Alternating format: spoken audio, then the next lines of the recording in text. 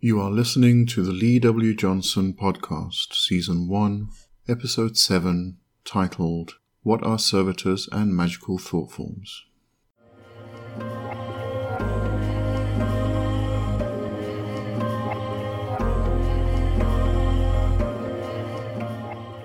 I'm your host, Lee W. Johnson, and welcome to my podcast, where I talk about all things related to magic, witchcraft, demonology, and a whole load of other related things. If you would like to find out more about me, get in touch with me, or hire me for a service, please go to my website, leewjohnson.com, or check out my link tree in the description of this podcast.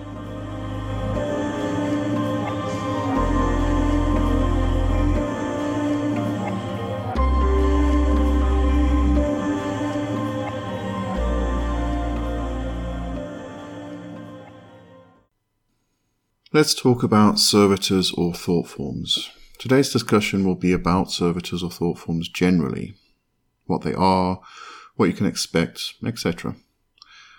Servitors are energetic thought forms that you, the magician or the witch, would create in order to go and perform certain tasks for you.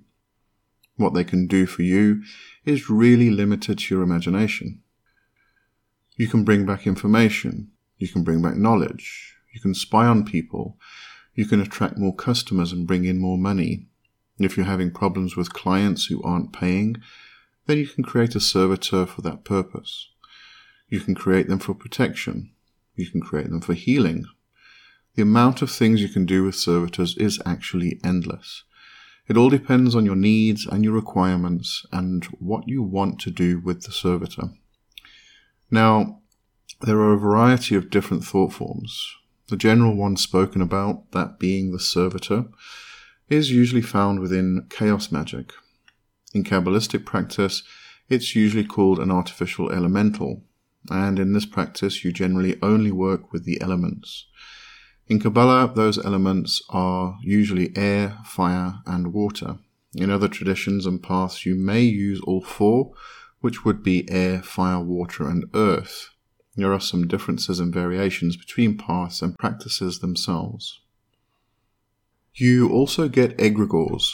In broad terms, an egregore could be likened to a god or goddess.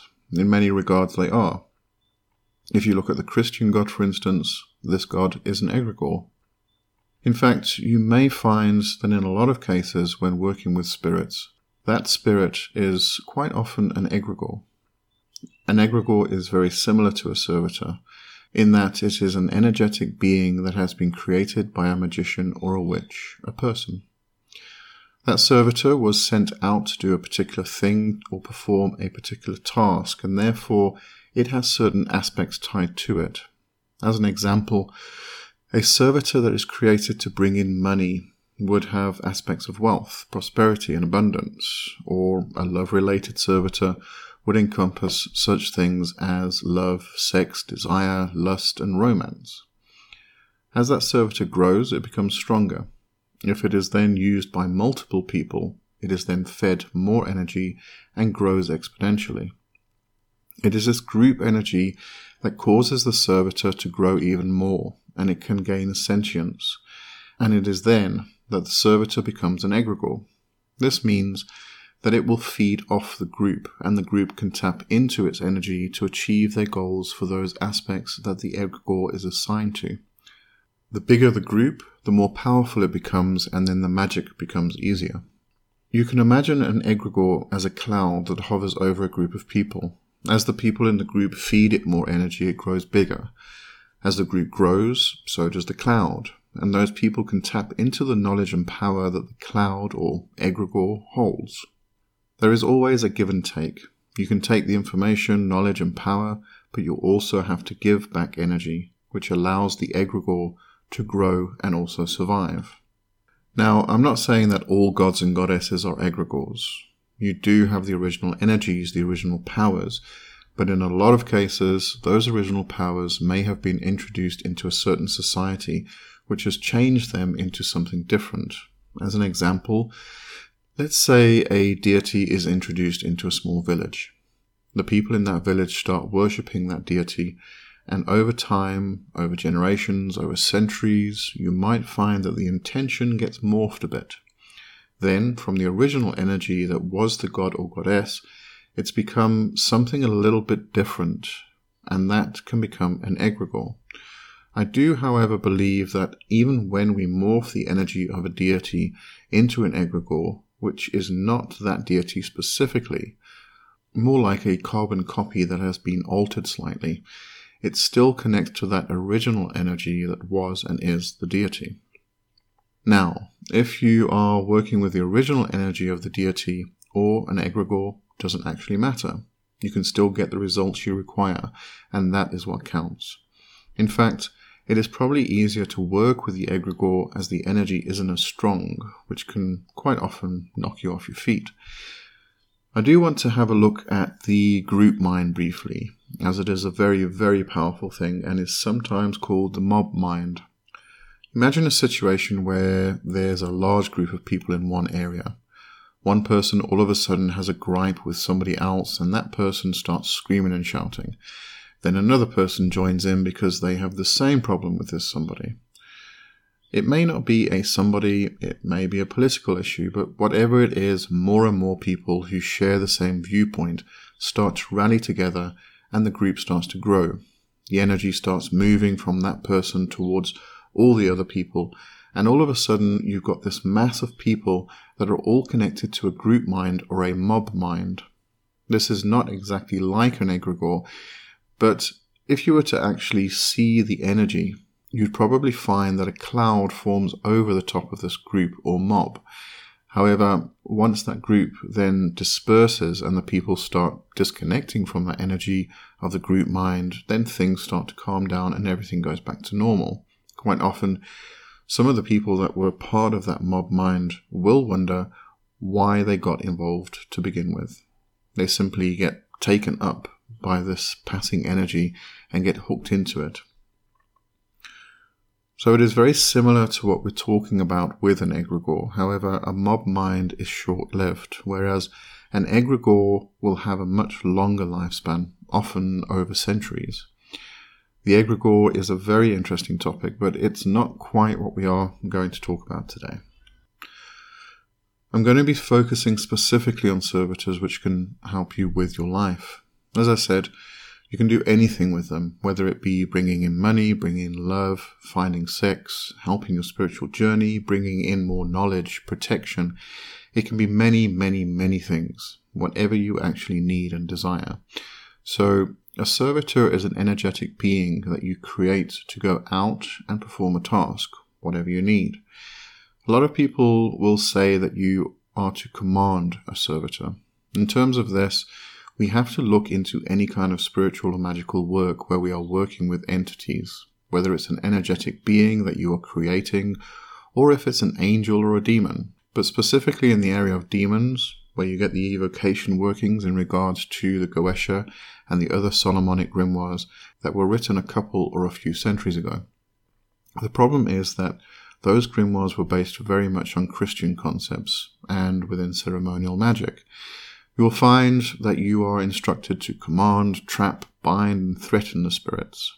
However, if you do that, the spirits aren't going to be very kind to you if they get loose, just like a person would retaliate if you did the same thing to them. When someone has learned these methods, they tend to often allow that behavior to spill over into their servitor workings. In many ways, such a person may develop a bit of a god complex.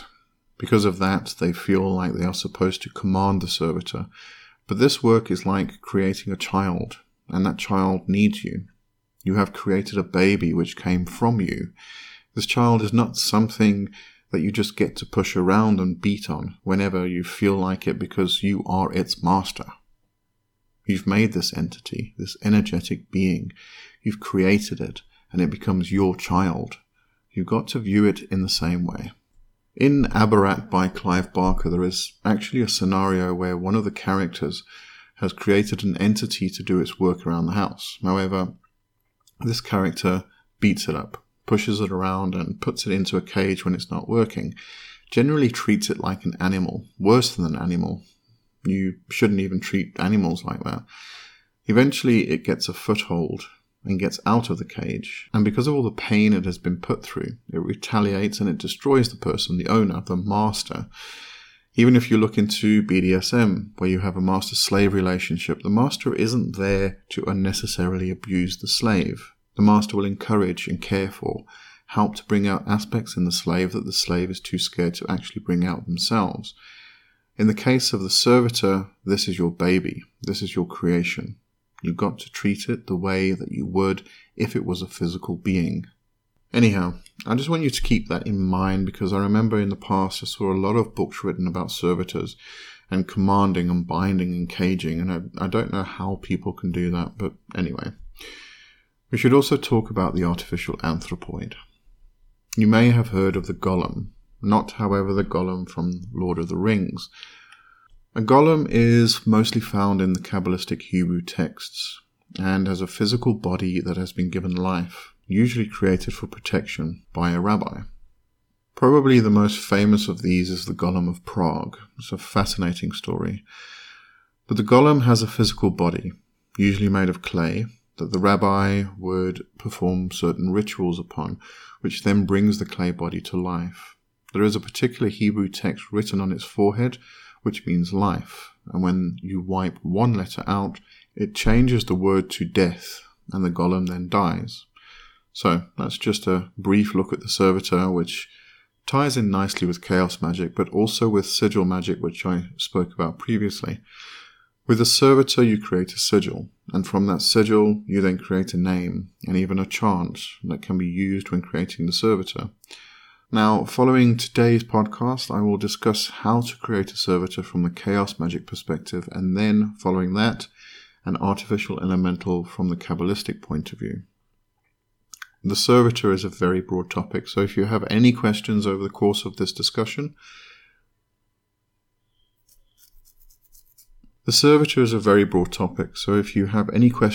over the course of this discussion over the next few weeks, please leave a comment below in the blog post or a voice message on Anchor if you are listening to the podcast.